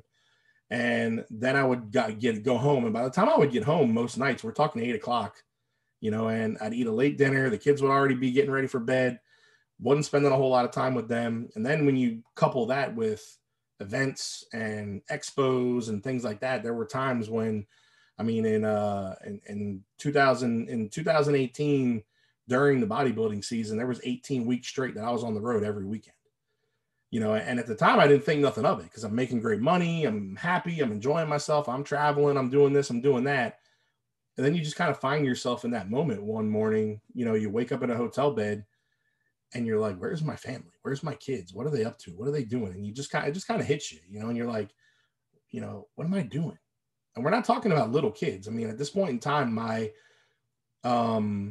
oldest was 17. My, Marissa, who's my middle daughter, was, she was born in 2007. So we're talking, she was 11, and Morgan was 9, 8 or 9. So they're not babies. You know what I mean? These are kids that have events. These are kids that have ballet recitals, that have, award ceremonies at school. And this is stuff that I'm missing out on, because I'm gone, and, so I think that was the biggest blessing and the biggest godsend for my transition from Redcon to working with Joe at Project AD. And it's been, amazing from that aspect. You know what I mean? I can't thank him enough for, giving me not only the ability to do it, but giving me the balls essentially to realize that I can do this, and I don't have to be in an office. I don't have to be, anywhere that I don't have, doesn't have to be anything more than my desk and my computer for me to get shit done. And it's taught me a lot, about personal time management and, things like that. And I'm a workaholic. I mean, anybody that knows me will tell you, my wife will attest to it all day long. I mean, I'm the type of guy that, we could be sitting down on the couch at 11:30 at night watching a movie, and if my phone goes off, I'm answering emails, I'm answering questions, I'm responding to DMs and messages online, and it's just how I am. I mean, that's how I've always been. That's how I will always be. It's nothing that's going to change. It doesn't. It bothers her 10 times more than it bothers me. It doesn't bother me at all, because I'm that type of person that if I'm available, then I don't see any reason why I shouldn't take a second and make somebody feel good. One of the things, and when I say feel good, it's not necessarily, I'm not talking about like patting them on the back or anything like that, but you have a customer that receives a broken package or something like that, let's say, and they hit you up on IG and they're like, hey, I got my package today and this was busted. It makes them feel really good to know that at 11:30 at night, there's someone on the other end of the phone willing, even if it's a quick message that says, hey, customer service in the warehouse is closed right now, but I'm taking all your information down. And as soon as we open up in the morning tomorrow, I will get on this and make sure that you are taken care of, and then we get a new box out to you right away. Just something that simple makes a big difference in not only like your ratings for customer service, but the way people look at you, the way people respond, to your brand going forward, whether they come back, whether they buy again. And that's important to me. Customer experience is huge. And I think it's one of the biggest things that people overlook, because they kind of look at that whole, 9 to 5 piece. And it's like, that was one of the things that I kind of never really understood about Redcon, was that they kind of had that 9 to 5 mentality, and they had actually set up and they no longer do now. Like I believe that they've kind of like changed a lot of stuff, and they actually have like a customer service person on call for 24 hours, which is fantastic. And I think it was a great step for them to do that. But back then they had like a 9 to 5. And then if anybody emailed after that 5 o'clock time, they would get like a random message, an auto reply. They would just be like, hey, we're closed. We'll get back to you within 24 to 48 hours. And people don't like that, man. People don't like that auto reply crap. They don't like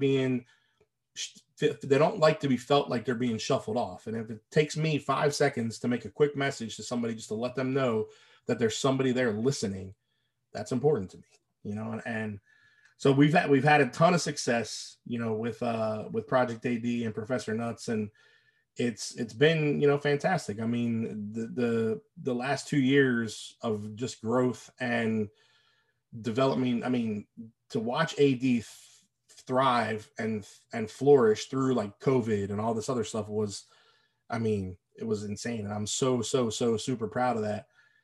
And there's been one of the coolest parts about this whole process has been, the spawns, essentially that have come from it. I mean, I've had the honor and the pleasure of working with brands like Mutant and Rep Life, and, which is, they all kind of fall under the Fit Foods banner, which is a very well-known, very long-standing, supplement company up in Vancouver, British Columbia, Canada. I've had the opportunity to work with some larger retailers overseas. I've had the opportunity to work with a lot of small brands, and helping them with consulting and things like that. And, this past COVID was everybody. I saw a lot of people through the whole 2020 COVID experience losing everything, like losing money, losing time, losing jobs. I mean, everything you could possibly imagine. And it couldn't have been a bigger blessing for me from a professional standpoint. And I don't think that that's fair in a lot of cases, because I know there are a lot of people out there, like I said, that were struggling and that, went through a lot of downturn from it, but I didn't experience that. My family actually came out of the other side of this into 2021 positively. We saved money. We were able to, by part of being stuck in the house and not going out and wasting money on things like going to restaurants and, stuff like that. That was probably something that we might have done a little too often. It kind of made us realize that we did have a slight surplus that we didn't realize we had. And when we started actually saving that and working with it, it put us in a better place to the point where now we're actually moving into a bigger house, and, little things like that, make a big difference. And it, money management is huge. And, I learned a lot personally over 2020, not only with myself, but with the businesses that I consult for and the people that I talk to. And it's just been, it was definitely an enlightening and an amazing experience for us. 2020 was hard. We lost, some really, really, really great people. I mean, I only know one person personally that I lost, who passed away with COVID. A friend of mine, Brett, that, sorry, my friend of mine, Todd, Brett is his brother. And Todd and I worked together in the youth department at my old church a few years ago. But his dad, Jim, is longtime friends with my father-in-law and our family. And, I'm not really sure the whole circumstance that happened with Todd. I don't know, really, to this day, we don't have any answers to whether he had underlying conditions or not. He was a fairly healthy, maybe slightly overweight 42-year-old guy. And, the only thing that I could think of is it kind of seems like maybe he waited a little too long before he sought medical help. And by the time he got into the hospital, he was almost instantly put on a ventilator, and and he didn't make it out the other end. So it was really tough, and it was a devastating loss for his family and for a lot of our friends. But the even harder, and it's not fair to put this on his family in any way, shape, or form, but the harder part was the suicides, man. Like, I lost 7 people that I know throughout 2020, some more personal than others, all because of suicide. And 6 of the 7 people were actually ex-military and people that I had spoken to and had conversations with about being depressed and anxious and stuck at home. And 5 of the 6 that were military were all single, lived by themselves. And the isolation that the lockdowns created for a lot of these people who were in the Northeast, Philadelphia, New York, New Jersey areas, it was so severe that they just couldn't handle it, and it was absolutely heartbreaking. And then we come to kind of like towards the end of 2020, and a really good friend of mine that I regret a lot of time missed with this, gentleman, was someone that I could have seen being like my best friend, lifelong. His name was Miguel, and Miguel was actually a police officer and a crime scene investigator for Miami Beach Police Department. And Miguel had an aneurysm, and he just left us. It was totally surprising. It kind of came out of left field, and his girlfriend, who is one of my wife's best friends, Mercy, actually found out, after the fact, that he had been having some arterial issues, and I think it was kind of something that they figured out was a genetic thing within his family, where they were prone to some of this kind of stuff, like aneurysms and things like that. And they were kind of just hanging out, enjoying each other's company on one day, and he was riding the Peloton and working out and taking care of himself, and he went down and never got back up. And it was that one hit home really, really hard, and part of it was just Mercy, and seeing how broken she was and how broken she still is. I mean, here we are, 6 months later, and she's still not herself. She still isolates herself. She still, kind of doesn't want to be as involved with life, as a lot of other people are. And it hurts. You see someone who was so outgoing, so full of life, so full of love, and to lose somebody like that, it's just absolutely gut wrenching. So, yeah, it was definitely, just super, super, super difficult. And then, that happened. And my mom has a lot of health issues, right? My mom's 61 years old.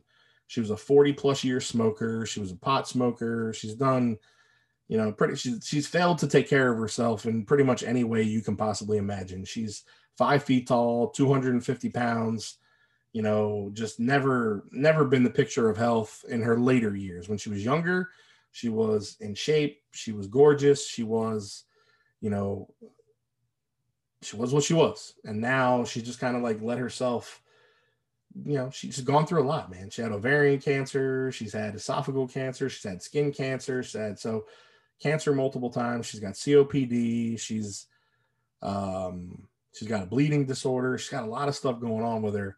And I get the call a couple months back that she's got COVID.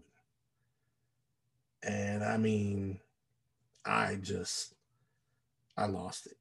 Me and my mom have a good relationship, but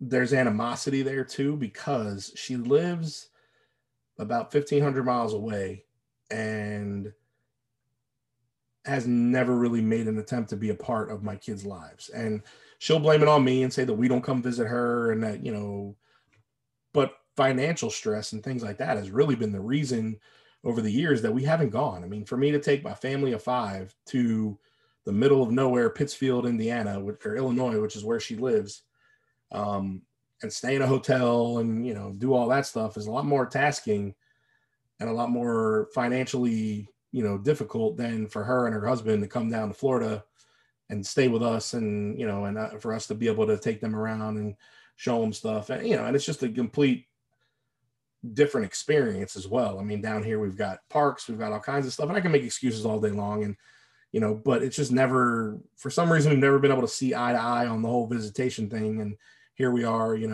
my kids are now 11, 14, and 20. And the last time my mom saw them was in 2013 when my sister got married. And so we're talking 8 years it's been. So the last time she saw my little one, she was only 3.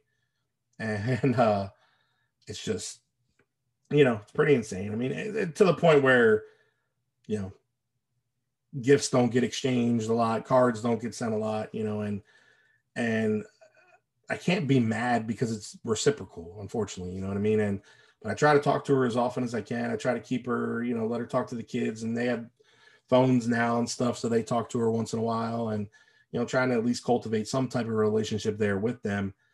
And the hard part is that my mom and I are very alike in that we are loners. We kind of like do our own thing, and I've always been like that. I mean, even when I was younger, I didn't seek validation or desire to be around people all the time. I didn't mind being by myself. And that has kind of trickled over into, that relationship, because there's no desire to be actively on top of each other, so to speak. And and just like a mom, she's a meddler and she gets involved in stuff. And she, when she was here for a little while, a few years, probably 2006, she, she would meddle and get involved in my relationship. And, my wife is not very fond of her because of that, so a lot of that stuff has definitely contributed to the distance and the factors and everything. But the one great thing I can say is that she made it through COVID. She did have some damage and scarring to her lungs, so she does unfortunately have to be on oxygen the majority of the time now. She actually has to carry a tank around with her, which is, frustrating and disheartening to see, but she's with us. She's healthier. She's getting better every day. Her husband actually got it as well and came through it perfectly fine. He actually got hit harder with it than she did and was down for the count a little bit longer, but neither one of them ended up having to go to the hospital. Nothing outside of, medication, essentially was given to them. They both recovered well. And so I was happy to hear that, and it's wild, man. I mean, I actually had this conversation with my wife yesterday, and the family dynamic kind of things, and that the family that I have in me, my wife, and my daughters, we are so close, I mean,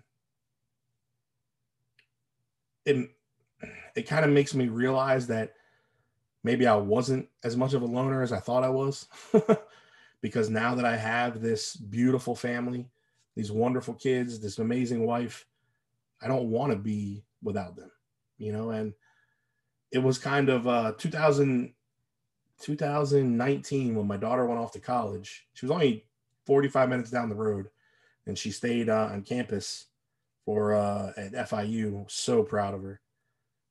But her leaving was devastating.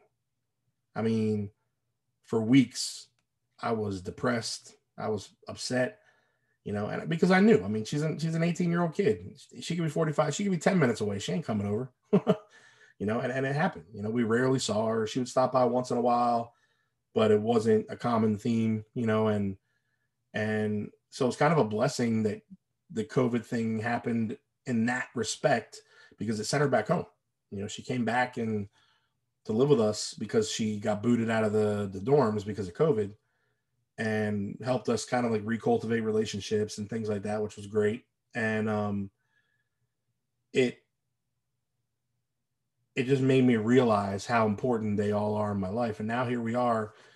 She suffered the loss of her grandmother last year.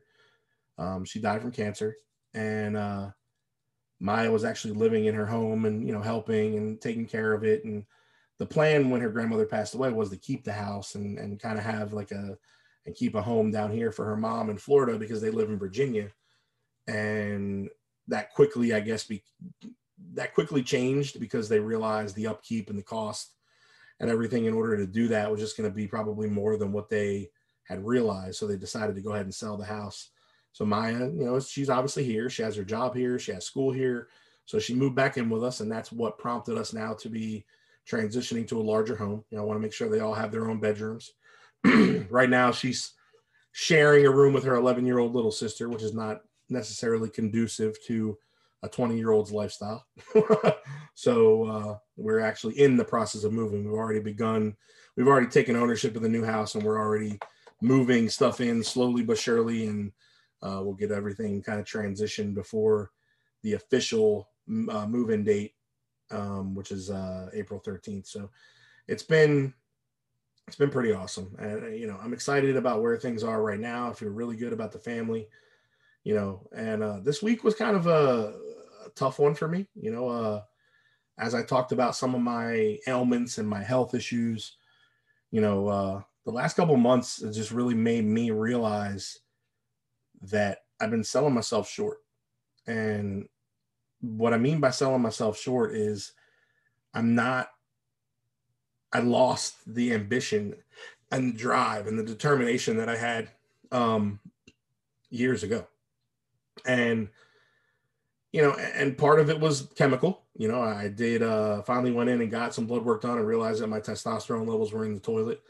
And I did, connect with a HRT doctor and get myself on, a low dose of testosterone to kind of bring myself back to life. And in just a few weeks, I feel like a completely different person. I'm up at 6:30 in the morning every day now, whereas I would be sleeping in before, and I'm raring and ready to go. I'm sleeping like a baby, just feeling amazing, and everything was going great. And then this week, I woke up Tuesday morning at about 4 a.m.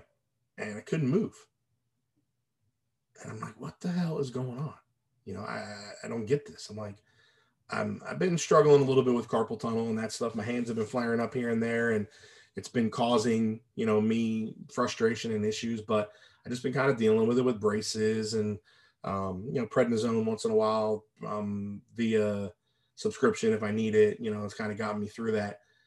And of course, dealing with the arthritis and the plantar fasciitis in my right foot, that also, seems to kind of flare up once in a while, depending on what foods I'm eating, depending on my, activity levels, depending on the weather, all kinds of crazy stuff.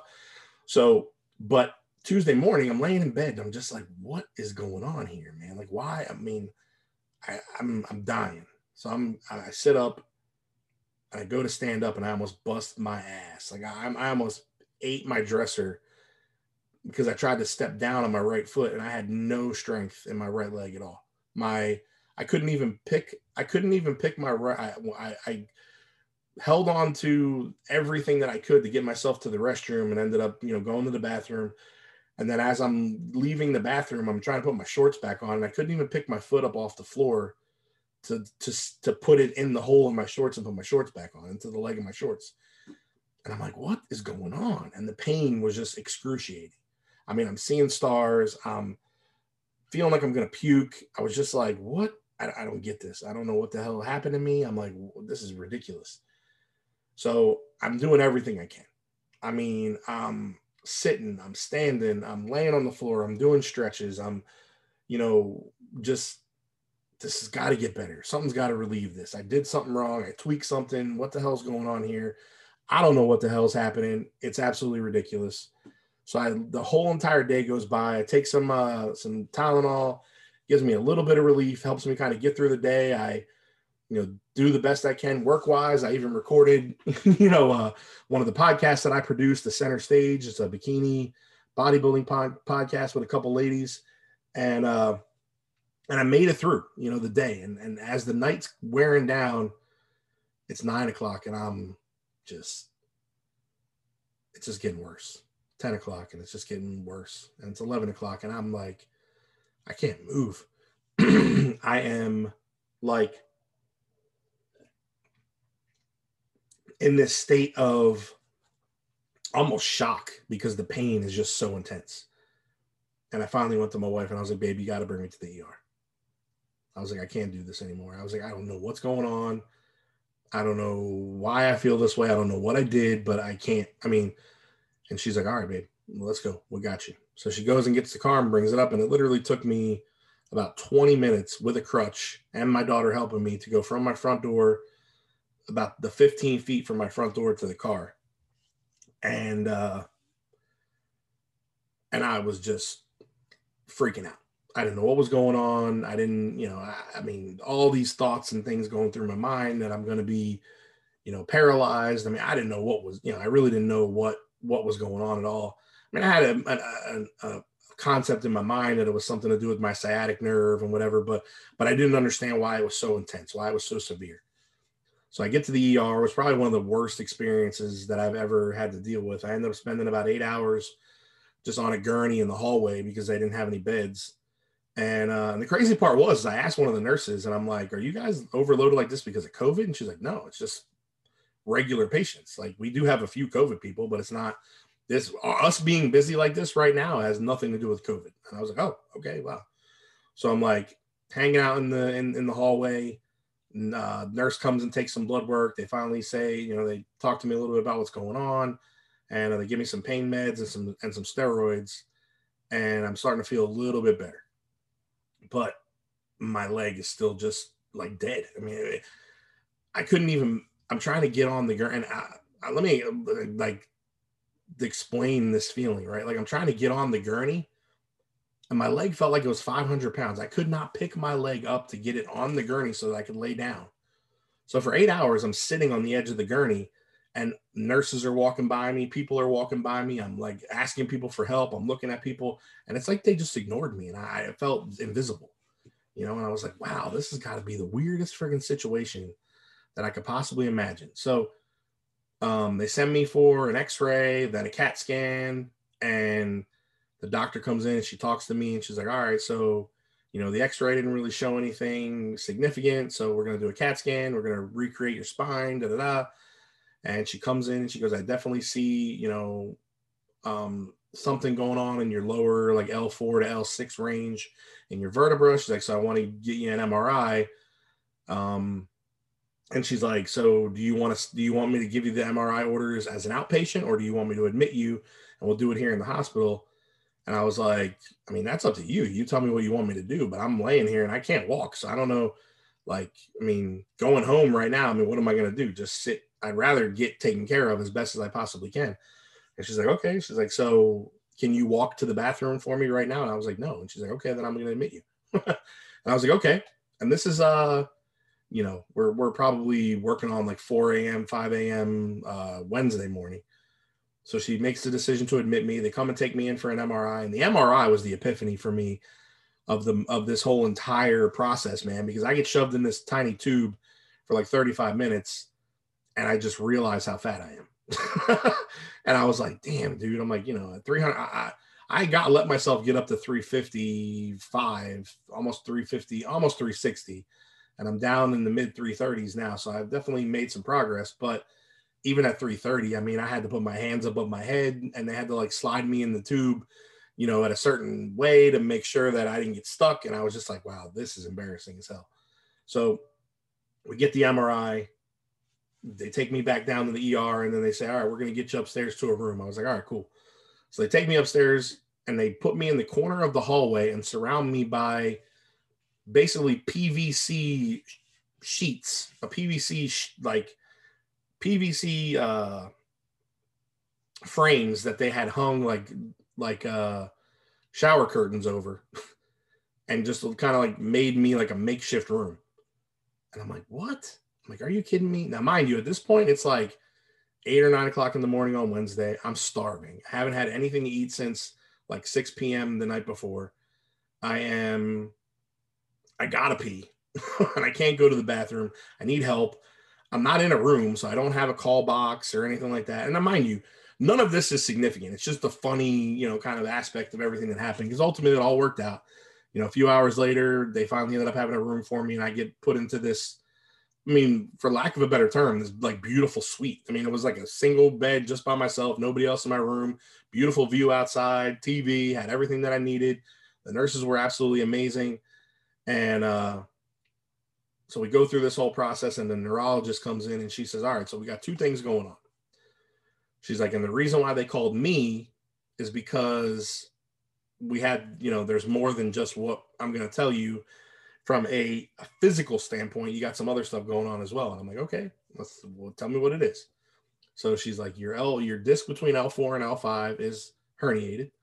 And she brings up the MRI and shows me, the disc is just blasted out the back of the vertebra and smashing the nerves. And that's where all this tension and pain and everything else is coming from.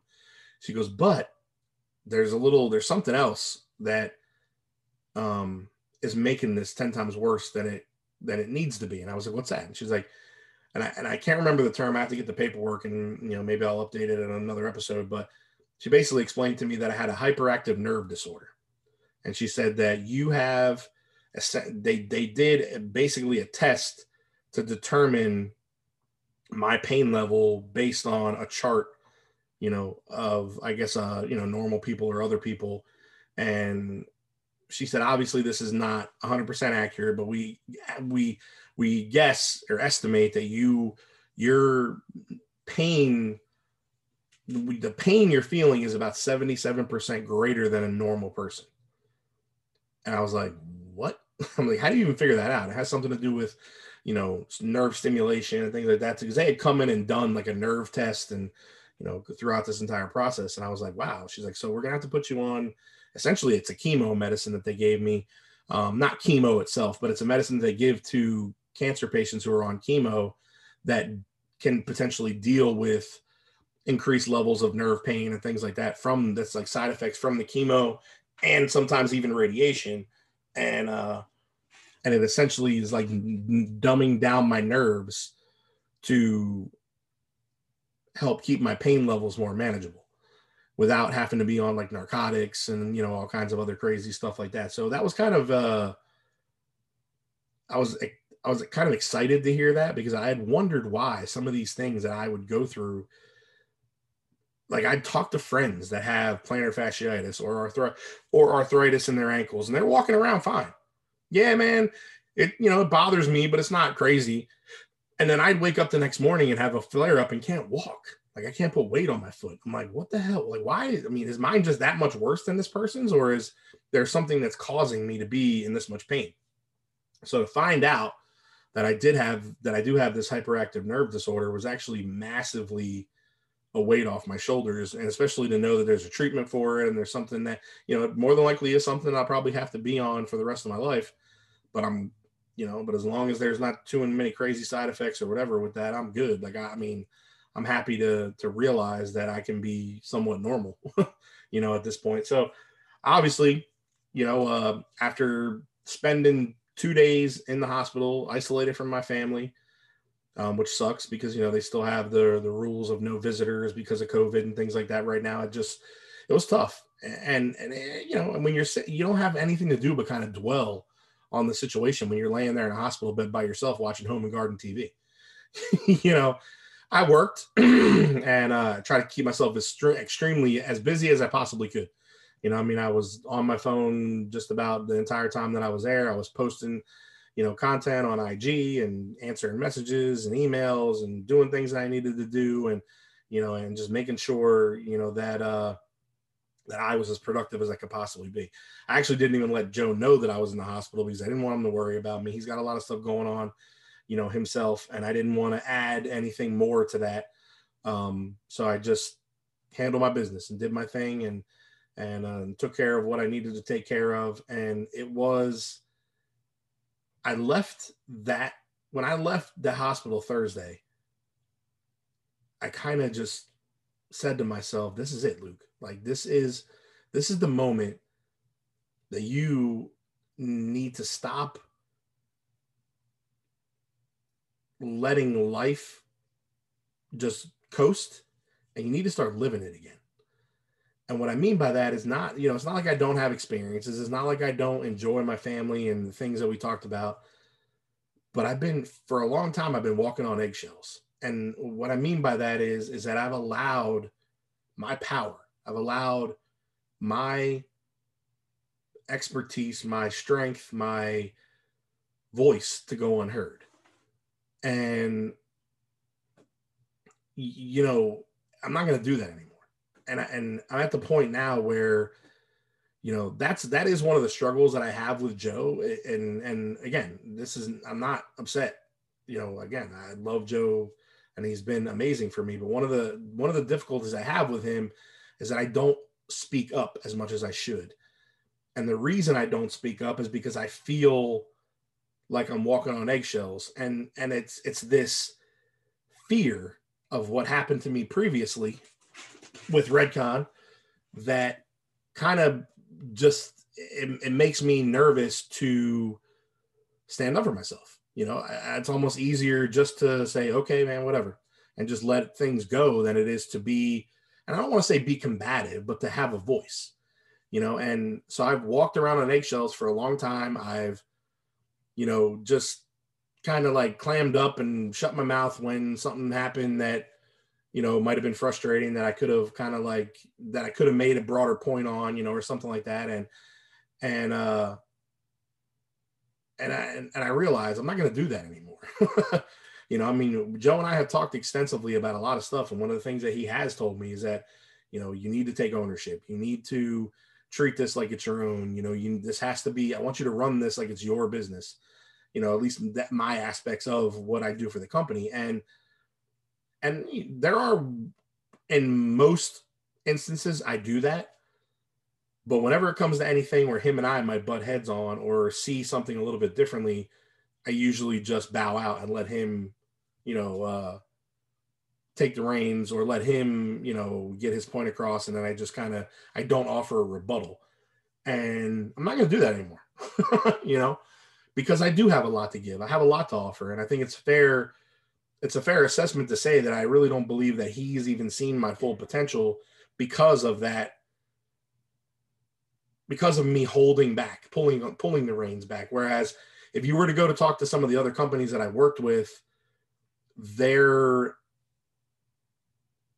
explanation and or the way that they would describe me would be as assertive, energetic, full of energy, full of ideas, knowledgeable. I mean, one of the guys that I'll actually have on another later version of the podcast, his name is Scott Welch. This guy's like one of the guys who was he's like a pioneer in the supplement industry in North America. I mean, Scott has been around for a long time. He's back in the day with like Muscle Tech, and he actually owns a magazine up in Canada called Muscle Insider Magazine. And dude is extremely knowledgeable, an absolute titan in the industry of sports nutrition. And to have this guy call me out on Facebook and tell me that I am by far the most knowledgeable, the best person that he's ever worked with in the affiliate and influencer space, I was absolutely blown away. You know what I mean? And that's something that Joe should feel too. And he doesn't, because I hold myself back with him. And, and I don't know why, I know why, but I didn't know why until recently, so now I've kind of made that conscious decision and effort to say, look, it's my time, man. I'm 41 years old and I'm not getting any younger. And this year for me is really going to be about capitalizing on improving my health, getting myself back to a state of mind and a state of body where I can be proud of myself. And that puts me in the best possible scenario to be successful, both physically and mentally. And I'm going to push forward and bust my ass to, make some of those dreams come true that I've been holding back on for a long time. And that means having to, broaden my horizons and branch out a little bit more. That's what I'm going to do. And, but I'm going to make a conscious decision to stop existing and start living. And that's something that I encourage all of you guys to do, man. If you're out there right now and you're in a tough spot, you're in a bind, you're going through difficult situations, you're finding yourself depressed, anxious, you don't know what tomorrow holds, stop existing, start living. And that's going to mean 10 million different things to 10 million different people. But you got to grab life by the horns. And that's not just a cliche. That's the truth, man. Like it's, we don't know what tomorrow holds. That reality of walking outside and getting hit by a bus is true. You know what I mean? Like we could go to the grocery store, get involved in a fatal car accident and die tomorrow. And are you happy with the legacy that you're leaving right now? Are you happy with where you are? Would you be missed? Are there people that, would show up to your funeral? And I know that that's morbid and horrible and probably a really shitty thing to say, but at the end of the day, it's true. Like I want to know, I don't really care who comes to my funeral. I just want to know who's at the party after the funeral. You know what I mean? Because I want people to look back and say, Luke impacted my life. Luke made me better. Luke helped me to see past the limited expectations that I had for myself and helped me to thrive and strive to be a better person. And that's whether it be, whether it be from a standpoint of professional standpoint, a personal standpoint, it really doesn't matter. It's not, I just want to know for a fact that that I've improved people's lives. And I think that's one of the things that I missed the most about, the tier operator program with Redcon was that connection that I had with people. I mean, I kind of get yelled at sometimes by Joe because he tells me not to get too personal with people. And I understand where he's coming from and I get it. But that was one of the things that I enjoyed the most about, working with Redcon is that I would have guys that would reach out to me about, and be like, hey man, I'm going through a divorce, going through this. So I'm sorry if I haven't been as active as I should be. And it would turn into a conversation. It would turn into me building somebody up and lifting them up and, iron sharpening iron is like, and making these people realize that they're bigger than their situation. They're bigger than their circumstance. They're going to make it through. And that instance turned into a lot of lifelong friendships, a lot of lifelong, connections that I had with people that I still have to this day. And it's just, I have friends that reach out to me all the time and they're like, dude, you are so impactful. You have such a strong voice. You have such a story. You have so much love and so much passion for helping people. Why don't you do more? People have been on me. Why don't you start a YouTube channel? Why don't you do this? Why don't you do that? Well, there's a lot of different outlets and podcasting seems to be the big one for me that has given me a voice and given me the ability to be able to reach so many people. And, it started in beer. Well, ultimately, it didn't start in beer. It started with Mentally Triggered at Redcon One, which is probably one of my favorite podcasts ever because me and Matt Meinrod, who was like a national sales guy at Redcon, that I knew Matt from prior to that from Project Bodybuilding, his website. And it was a blast, dude. I love doing Mentally Triggered with Matt. We did get ourselves into some trouble because we talked some shit about some people on staff that and that was kind of like the demise of our show because we broke some people's balls who didn't show up one day to help pack packages for Black Friday, and we got kind of blackballed after that. So the show never really saw the light of day beyond 20 episodes, but it was a great show. There's still some archive stuff out there about it. You can go check it out. I really enjoyed doing it. And that was the catalyst that really got me into podcasting. And when I then, in November of 2018, when I started the beer podcast, I mean, dude, my beer podcast has 500,000 plays. 500,000 plays. And I've never spent $1 to advertise it. I've never done, I mean, the IG page has 1,900 followers. We average 8,000, about 8,800 listens per show, with my highest show right now being like 12,000 plays, where I interviewed the owner of J. Wakefield Brewing in Wynwood down here, John Wakefield. And it's fun. I enjoy it. I love just getting behind the mic and talking. And I hope that has come through in this show too, because I know this is a little bit more somber at times and probably a long-winded, because I know I'm a talker, man. And we're going on like an hour and a half, 2 hours here. And I don't want to keep, I don't want to just keep rambling on. I want you guys to get something out of this, and I want you guys to enjoy this. But I want to talk a little bit real quick before I close out about some people that are really influential to me. And, if you guys don't listen to or haven't had the opportunity to go check out like Andy Frisella, Andy is the owner of First Form, among many other businesses. They also own supplement superstores and a couple other things that a couple other ventures they have going on. But Andy really is an inspiration to me because he's been through a lot. He's the kind of quintessential, from nothing to something, sleeping on a piss stain mattress in the back of his first store, not making $1 for 11 years before, he really started, seeing some type of success, to now having, this, 100,000 square foot, professionally built First Form facility. And I mean, all kinds of stuff. And you look at like the epitome of success, and he kind of embodies it all. And it's not the money. It's more about the mindset. And it's more about the fact that he just doesn't give a F about what anybody else says. And he does him. I mean, he takes care of his people. He kicks ass. He just does his job, every day to the best of his possible ability. But the most important part, in my opinion, is how he helps people. There's about 200 plus episodes of the MFCEO project out there, which was his very first podcast. That was the #1 business podcast on iTunes forever.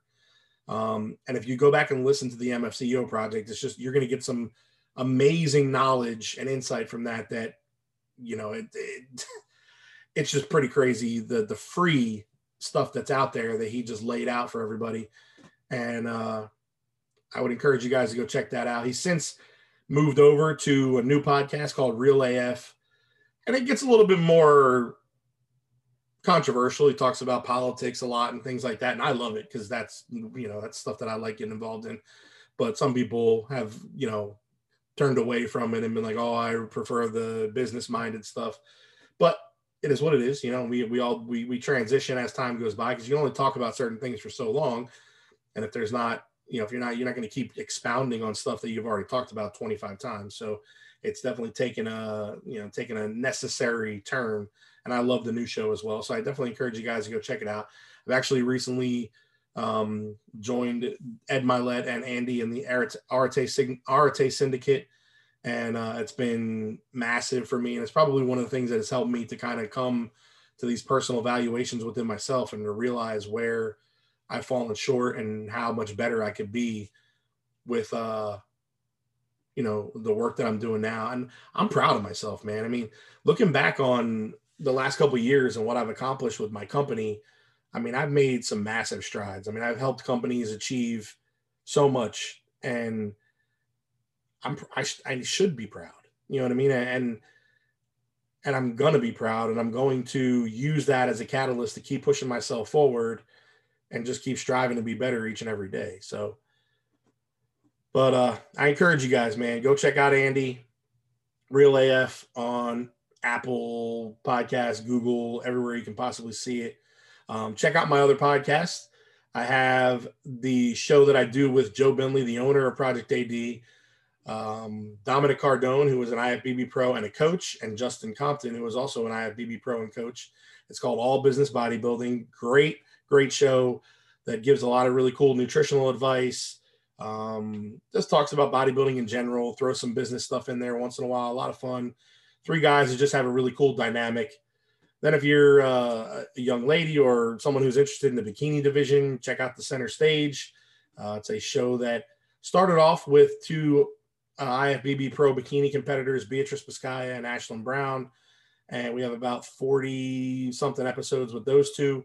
And then we rolled over into a new version of the show called the Coach Cast. And we now have Carolina Araju and IFBB Bikini Pro, Carolina Araju and Ashlyn Brown, who are both coaches. And it's kind of taken a little bit of a different turn where now you get a little bit more of an educational piece from it because you do have the two coaches who are also competitors. So it's pretty badass. Definitely go check out my beer podcast, Calling All Craft Beer. Help me keep pushing past that 500,000 play mark. And ladies and gentlemen, thank you so much for sitting here through this show. This has been really important to me and something that I wanted to put out there and, talk about for a long time. So thank you so much for getting stimulated with me, and we'll see you next week.